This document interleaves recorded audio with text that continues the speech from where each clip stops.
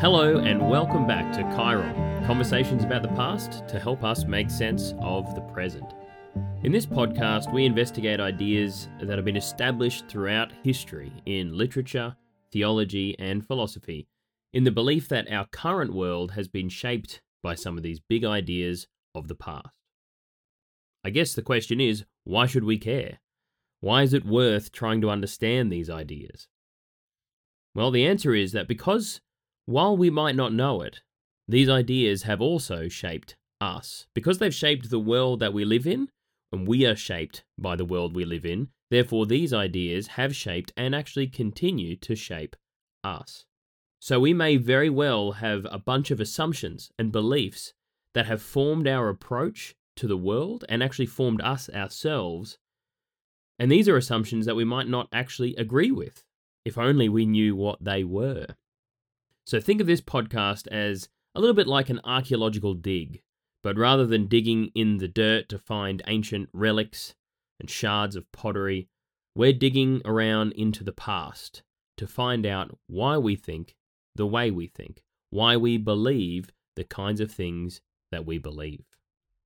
And it's one of those ways that we're tempted to think that we are exploring at the moment. This is episode 3 in a series called Thou Shalt Be Gods, in which we investigate the foundations to a pernicious old lie, humanity's desire to be God. Today we're talking again about John Milton's rendering of the figure of Satan in his epic poem Paradise Lost, written in the 17th century. And remember, Satan is the progenitor of what we're calling this old lie, the Satanic Impulse. Now, as we get started, I wonder if you've ever thrown around the word pandemonium before. Maybe, like me, you've heard a noise from your kid's bedroom and gone in to see a mess everywhere and the kids are screaming at each other, and in order to attempt to get some sort of order in the place, you've interjected by screaming even louder at them, at which point they've turned around and screamed even louder back at you. A scene you may very well describe to your friends later on as complete pandemonium. Well, before you do, maybe we should do an etymology check on that word, because it turns out that our guy John Milton, the author of Paradise Lost, actually made the word up when he was writing the poem. It comes from 2 root words. We've got pan, which means all or every, and demon, which means, well, demon. The eum at the end is a suffix denoting a place or an office, and thus pandemonium literally means all demons' place. So maybe give that a cheeky consideration next time before you describe your kid's bedroom like that. Or then again, maybe knowing the demonic inference, you're more than happy to double down on that usage.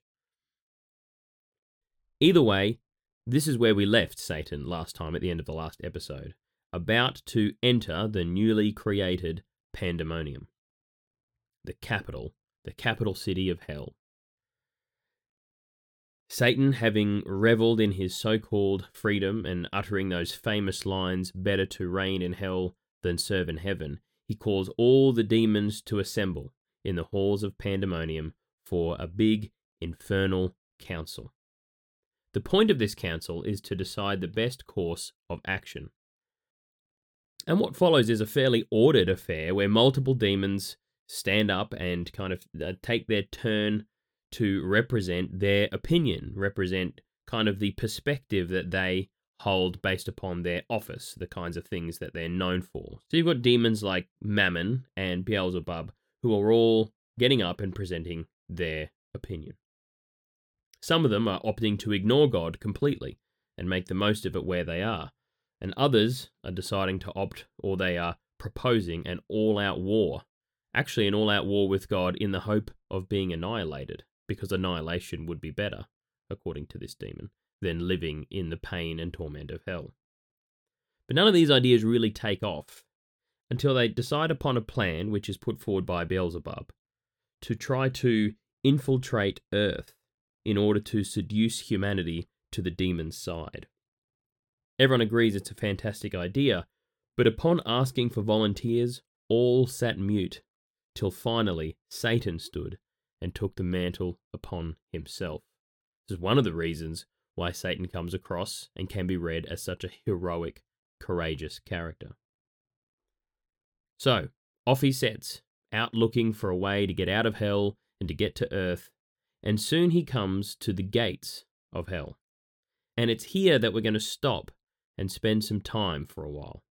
Because here at the gates of hell, Milton illustrates such a vivid image, rich in depth and symbolism, that points to the nature of the Satanic Impulse. And listen, before we get stuck into this, I should probably give a proper warning here, because this little episode that I'm about to read and that we're about to talk about, it's actually pretty horrific stuff. It's not for the faint of heart. It's not for the queasy. So Satan approaches a set of towering gates, and at this point I'm going to enter into the poem. I want to read the words themselves. It's a bit of a long scene, so I'll try to cut out some sections that are not relevant to my point. He approaches the gates, and before the gates there sat on either side a formidable shape. The one seemed woman to the waist, and fair, but ended foul in many a scaly fold, voluminous and vast, a serpent armed with mortal sting. About her middle round a cry of hellhounds never ceasing barked, with wide Siberian mouths full loud, and rung a hideous peal. Yet when they list would creep, if aught disturbed their noise, into her womb, and kennel there, yet there still barked and howled within unseen.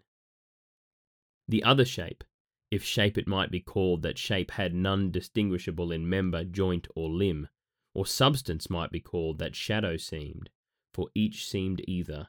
Black it stood as night, fierce as 10 furies, terrible as hell, and shook a dreadful dart. What seemed his head the likeness of a kingly crown had on. Satan was now at hand, and from his seat the monster moving onward came as fast with horrid strides. Hell trembled as he strode. So Satan looks at this figure who has approached him with the dreadful dart, with the kingly crown on his head, and he says to the figure, "Whence and what art thou, execrable shape, that darest, though grim and terrible, advance thy miscreated front athwart my way to yonder gates? Through them I mean to pass, that, be assured, without leave asked of thee. Retire, or taste thy folly, and learn by proof, hell-born, not to contend with spirits of heaven." To whom the goblin, that is this shadowy figure blocking Satan's path, full of wrath, replied, "Art thou that traitor angel? Art thou he who first broke peace in heaven and faith, till then unbroken, and in proud rebellious arms drew after him the third part of heaven's sons, conjured against the highest, for which both thou and they, outcast from God, are here condemned to waste eternal days in woe and pain? And reckonest thou thyself with spirits of heaven, hell-doomed, and breathest defiance here and scorn where I reign king, and to enrage thee more, thy king and lord? Back to thy punishment, false fugitive, and to thy speed add wings, lest with a whip of scorpions I pursue thy lingering, or with one stroke of this dart strange horror seize thee and pangs unfelt before." So spake the grisly terror, and in shape, so speaking and so threatening, grew tenfold more dreadful and deform. On the other side, incensed with indignation, Satan stood unterrified, and like a comet burned. So frowned the mighty combatants, that hell grew darker at their frown, so matched they stood, for never but once more was either to meet so great a foe. And now great deeds would have been achieved, whereof all hell had rung, had not that snaky sorceress that sat fast by the hell gate, and kept the fatal key, risen, and with hideous outcry rushed between. So, you can see the image. Satan is approaching the gates, and meaning to go through them, but he's confronted by this huge, growing, towering figure, kind of all shadowy and skeletal, brandishing a weapon, claiming to be the king of hell and challenging Satan. It's an old-school Mexican standoff of mythic proportion, until the other figure, a woman whose bottom half is disfigured into a nest of writhing snakes and serpents, enters between them and cries out to Satan. And this is what she says. O Father, what intends thy hand against thy only son? What fury, O son, possesses thee to bend that mortal dart against thy father's head?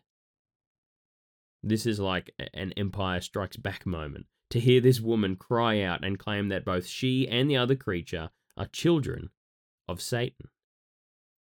Because, obviously, Satan doesn't recognize them.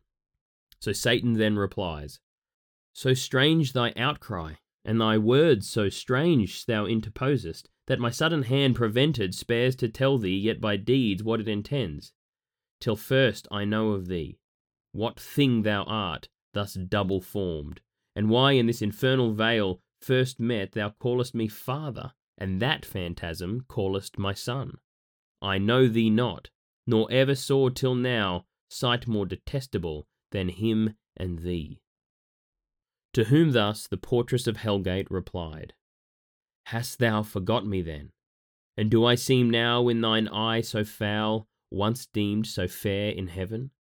When at the assembly, and in sight of all the seraphim with thee combined in bold conspiracy against heaven's king, all on a sudden miserable pain surprised thee, dim thine eyes and dizzy swum in darkness, while thy head flames thick and fast threw forth, till on the left side, opening wide, likest to thee in shape and countenance bright, then shining heavenly, a goddess armed out of thy head I sprung.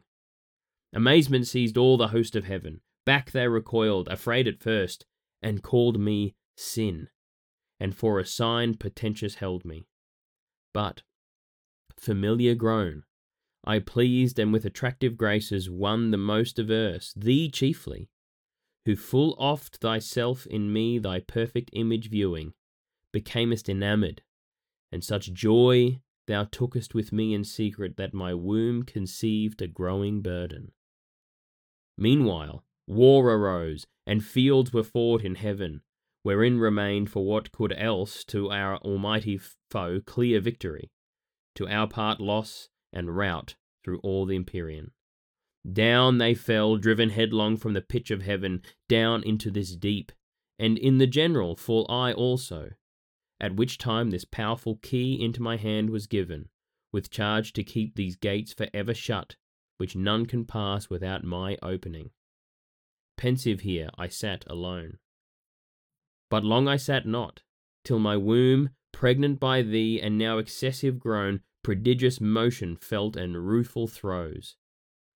At last this odious offspring whom thou seest, thine own begotten, breaking violent way, tore through my entrails, that with fear and pain distorted all my nether shape thus grew transformed. But he, my inbred enemy, forth issued, brandishing his fatal dart made to destroy. I fled and cried out, Death! Hell trembled at the hideous name, and sighed from all her caves, and back resounded, Death. I fled, but he pursued, though more it seems inflamed with lust than rage, and swifter far me overtook his mother all dismayed, and in embraces forcible and foul, engendering with me of that rape, begot these yelling monsters, that with ceaseless cry surround me, and thou sawest hourly conceived and hourly born, with sorrow infinite to me. For when they list into the womb that bred them they return, and howl and gnaw my bowels their repast. Before mine eyes in opposition sits grim death, my son and foe, who sets them on. And me, his parent, would full soon devour for want of other prey, but that he knows his end with mine involved, and knows that I should prove a bitter morsel and his bane, whenever that shall be, so fate pronounced.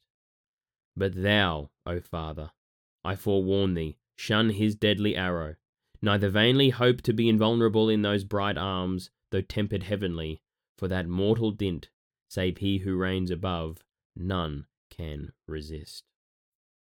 Well, what to make of that? It's pretty intense, right? There is obviously some brutal imagery in there. And I know that following it might have been difficult with the late 17th century English, but I really believe that it's most powerful, most dynamic in its true form. And I hope maybe that it might have even convinced you to give it a crack. Paradise Lost is probably, I think it is, the greatest English poem written in the English language ever, and is absolutely worth spending some time with. But what does it all mean? That's the question we should ask. What does it all mean?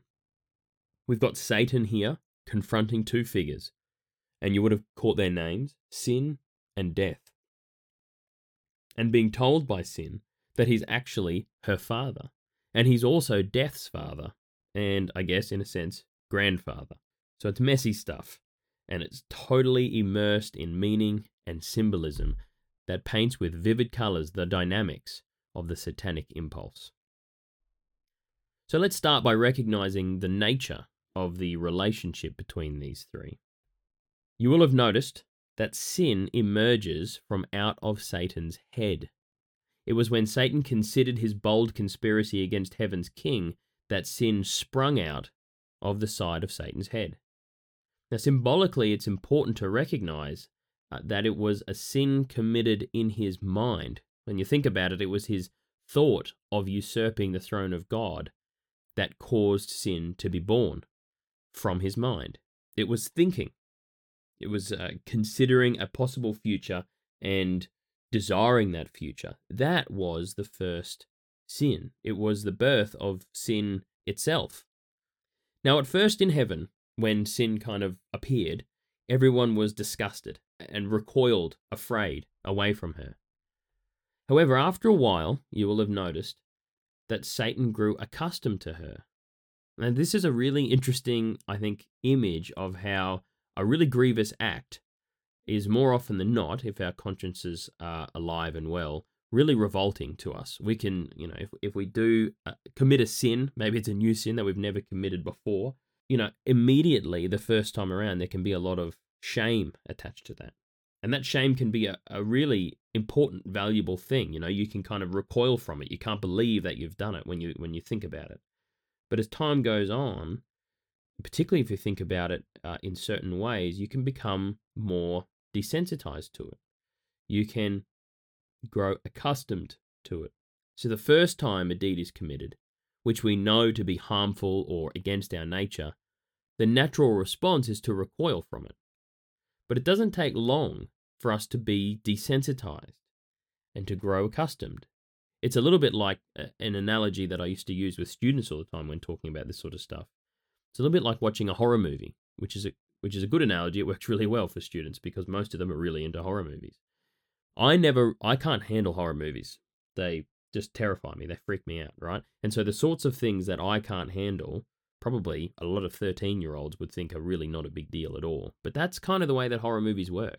The things that really scared us when we were 10 years old, they're likely not very scary to us now.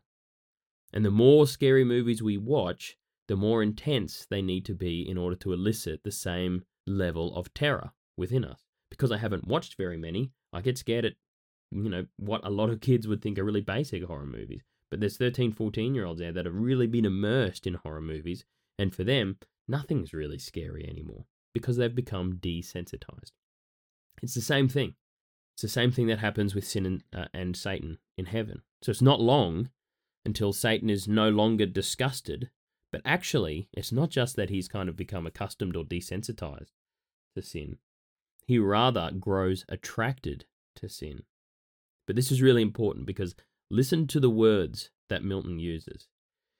See, it's not really sin herself to which he's attracted. She says to him when she's telling him the story, because he's forgotten it, he doesn't recognize her, so she's telling him the story of what happened. She says, "Full oft thyself in me, thy perfect image viewing, becamest enamored." In other words, he saw himself in her. It was the image of himself that he fell in love with, not her at all. He's attracted to himself. This is a really, really important insight into the circular spiral of the satanic impulse, the Ouroboros. I don't know if you know that expression, you've probably seen the image before of an Ouroboros. It's that picture of a serpent eating its own tail. It's kind of a representation of a self-devouring appetite. During the Reformation, Martin Luther, commenting on the work of St. Augustine, wrote quite a bit about this, and he called it Homo incurvatus in se, man curved in on himself. See, Satan falls in love with himself, and thus he turns in on himself, rather than living a life turned outward to others, to love and to serve others and God. He turns in on himself, focusing intently on himself and himself alone at the cost of everything else. And this is perhaps the best definition of pride, which C.S. Lewis calls the great sin. In his book Mere Christianity, he says, "It was through pride that the devil became the devil. Pride leads to every other vice. It is the complete anti-God state of mind." And later he says, "For pride is spiritual cancer. It eats up the very possibility of love or contentment or even common sense." And that common sense is a really interesting point that we'll return to shortly. So, sin is born when Satan, through pride, covets the throne. He then sees his own image in sin, and he took joy with sin in secret. And that image there is one of sexual relations, but it's also an insight into the secret relationship that we have with our pride, in the dark recesses of our minds, curving in on ourselves and fostering the growth of sin. And what is the result of this secret union? When Satan gave in to sin, when he gave himself to sin, or rather, we should say, when he pursued and took sin for his own, when he identified himself with sin, when he owned his sin, she became pregnant. And the progeny of this union was death. Death is the result of complicity with sin. Death is the byproduct of a self-devouring self-obsession. Not just, of course, the death of the individual, but of course such an individual brings death to all those around. Such an individual sows destruction and death wherever they go. Now, this character of death in the poem is not content to be born of natural means. Death is not natural. Death is violent and unnatural, and thus the image is of death ripping himself from sin, disfiguring her as he does so that now her bottom half becomes a nest of serpents. But what is the nature of death? It is to devour. Sin flees and is pursued as death has an insatiable hunger, and he constantly hunts his mother down and overwhelms her with his unappeasable lust. It's a brutal image, but this is the complete picture. Satan fathers sin from his own mind and then pursues her, his daughter, but only out of his own self-obsession, the result of which is death, and then death indulges in the same pursuit, always craving, never full. Now, if you are, when you think about it, and when you heard it getting read, somewhat disgusted by this whole thing, that's probably a good thing. You probably should be. Milton has not left us guessing about the nature of sin and Satan and death. They're rendered as sickening, gruesome, violent horrors. And they are. And this is the most truthful way to render them. In these three characters, what we can see is actually an inversion of the Christian idea of the Holy Trinity. Rather than that Trinity of Father, Son, and Holy Spirit, which is always giving to each other in abundance of gift, they give themselves to each other out of a never-ending excess of love. Rather than that, we rather see something completely the opposite. We don't see a Holy Trinity, we see an unholy Trinity. Satan, sin, and death, always pursuing, owning, taking, and destroying each other in acts of selfishness. Incestuous destruction rather than unbegotten creation. Such is the nature of sin. Such is the nature of the Satanic Impulse. So what are we to make of this incredible and incredibly disturbing image? Well, most importantly, it demonstrates to us the impossible bargain of the Satanic Impulse. It cannot win. And we shouldn't doubt, by the way, that winning is actually the whole point of the impulse. Lewis says that pride is competitive by nature, and thus it is at the heart of the Satanic Impulse. When you think about it, if there is a God, humanity's desire to be God, even if there's not a God, actually, humanity's desire to be God is competitive by nature. We're not God, we want to be God. We want to be better. It's competitive. So the desire to be God stems from pride. Now, I think there are a great many philosophies around today that wouldn't recognize this fact. And what I mean by that is there are philosophies and religions and not very specific spiritualities, spiritual ways of being and thinking that would probably teach a form of divination, to be God, or to recognize ourselves as gods, or as part of the one universal reality which is God and is us. Right? There's this kind of New Age spiritualism that believes some or all of what I just said, and I think it would reject the idea that at the heart of this desire sits pride. But the thing about pride is that most often it is at work in us in secret, in the background. Lewis makes this point in his chapter on pride when he says that it's essentially the starting place of all sin. Most, if not all ways that we go wrong in the world start from a place of pride, but that can be very difficult to recognize. We can see other sins, but we don't necessarily realize, or other vices, or other errors of thinking, or ways of working in the world which seem to be dysfunctional and not working well for others and for ourselves. We don't necessarily recognize that pride forms the bedrock of those approaches. But the point is, this is an impossible bargain. Because it is self-devouring, it devours itself. It therefore can never win. The Ouroboros, the serpent eating its tail, can never succeed. There is a self-contradictory nature to it. And I reckon if you've been alive for more than sort of 20, 30 years, you've probably seen this. Maybe you have seen an example of someone in a completely downward self-destructive spiral. And probably the example that comes immediately to mind, even if you haven't seen it in reality, you've probably seen it depicted on TV, is someone who's absolutely hooked on a really, really destructive drug, for example. But the truth is, these inward curving spirals are actually around us all the time, but most of them are very slow, so slow as to be completely imperceptible. But regardless of this, whether they're slow or fast, even when they're fast and obvious, even when someone's life is really falling apart very quickly, you'd probably also know how it can be basically impossible to reason with an individual who's caught within such a self-devouring spiral. See, they get gripped by this vision that they have of a future in which everything that they're yearning for is given to them, is achieved. And for this reason, so intent are they on some future vision that they can't see the present and they can't hear the truth. The examples of this, remember before we talked about pride eating up even the potential, the possibility for common sense? That's really what we're talking about here when people cannot hear the truth, even when it's staring right at them. And the examples of this in the character of Satan are rife. Satan, and in fact all of the demons really, they lie to themselves constantly.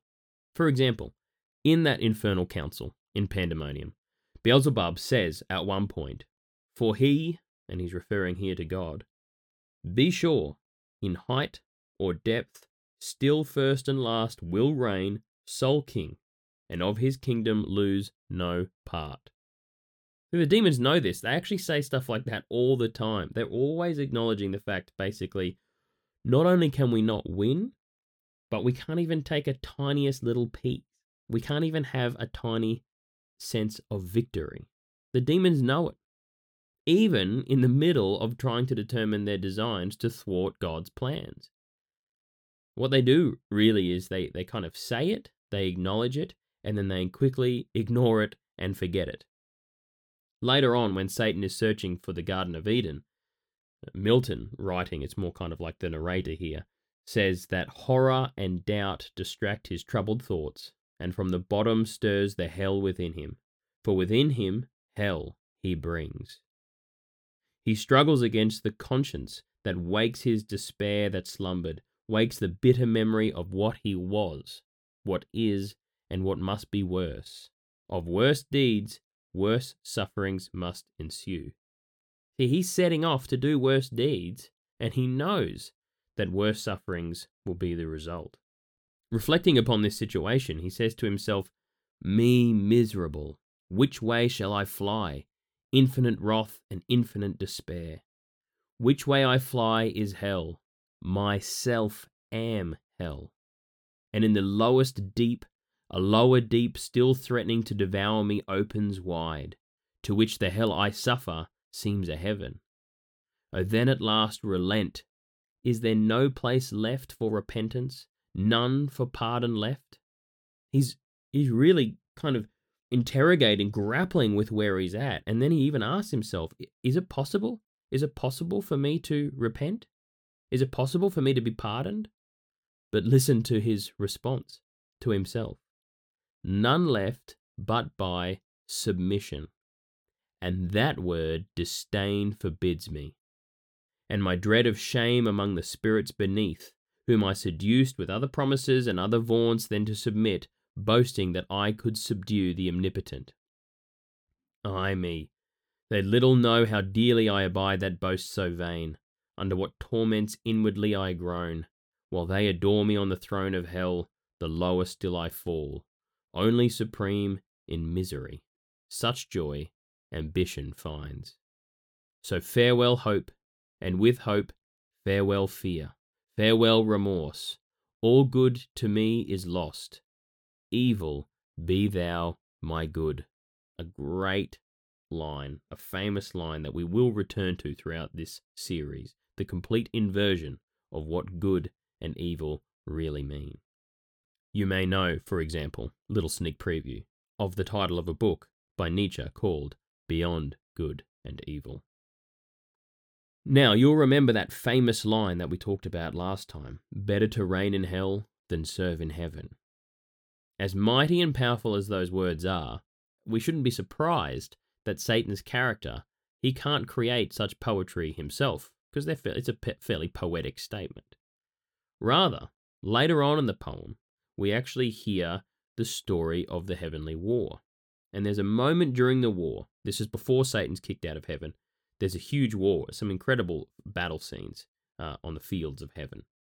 There's a moment during the war that Abdiel the angel confronts Satan. And this is what he says to him. He's talking to him about Satan's rejection of servitude. He says, "To serve the unwise, or him who hath rebelled against his worthier, as thine now serve thee, thyself not free, but to thyself enthralled, yet loudly darest our ministering abrade. Reign thou in hell thy kingdom, let me serve in heaven, God ever blessed, and his divine behests obey, worthiest to be obeyed. Yet chains in hell, not realms, expect." You see, Satan knew. He had his warning, and he constantly knows.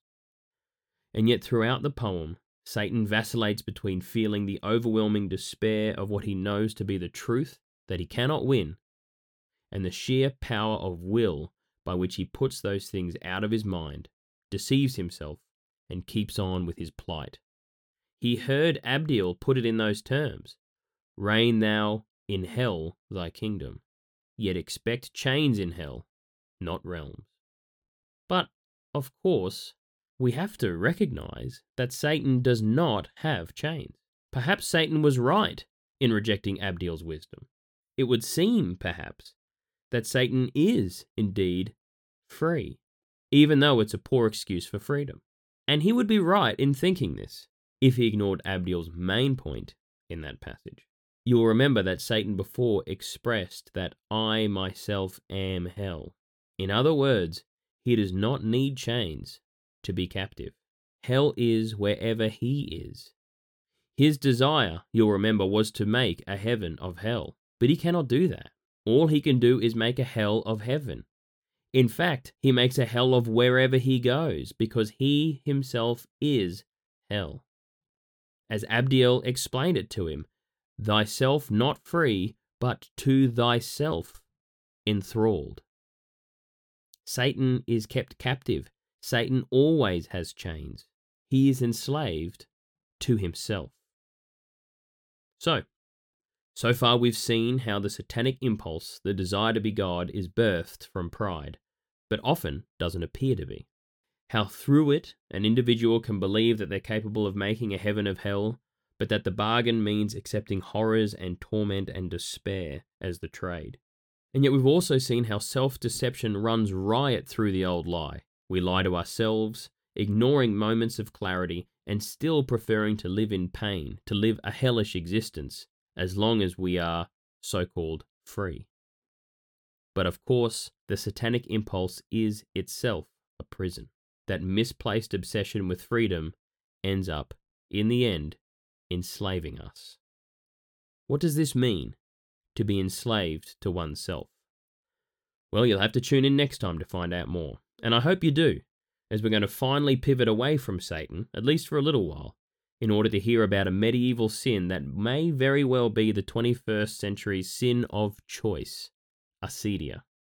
That's next time on Chiron. Conversations about the past to help us make sense of the present.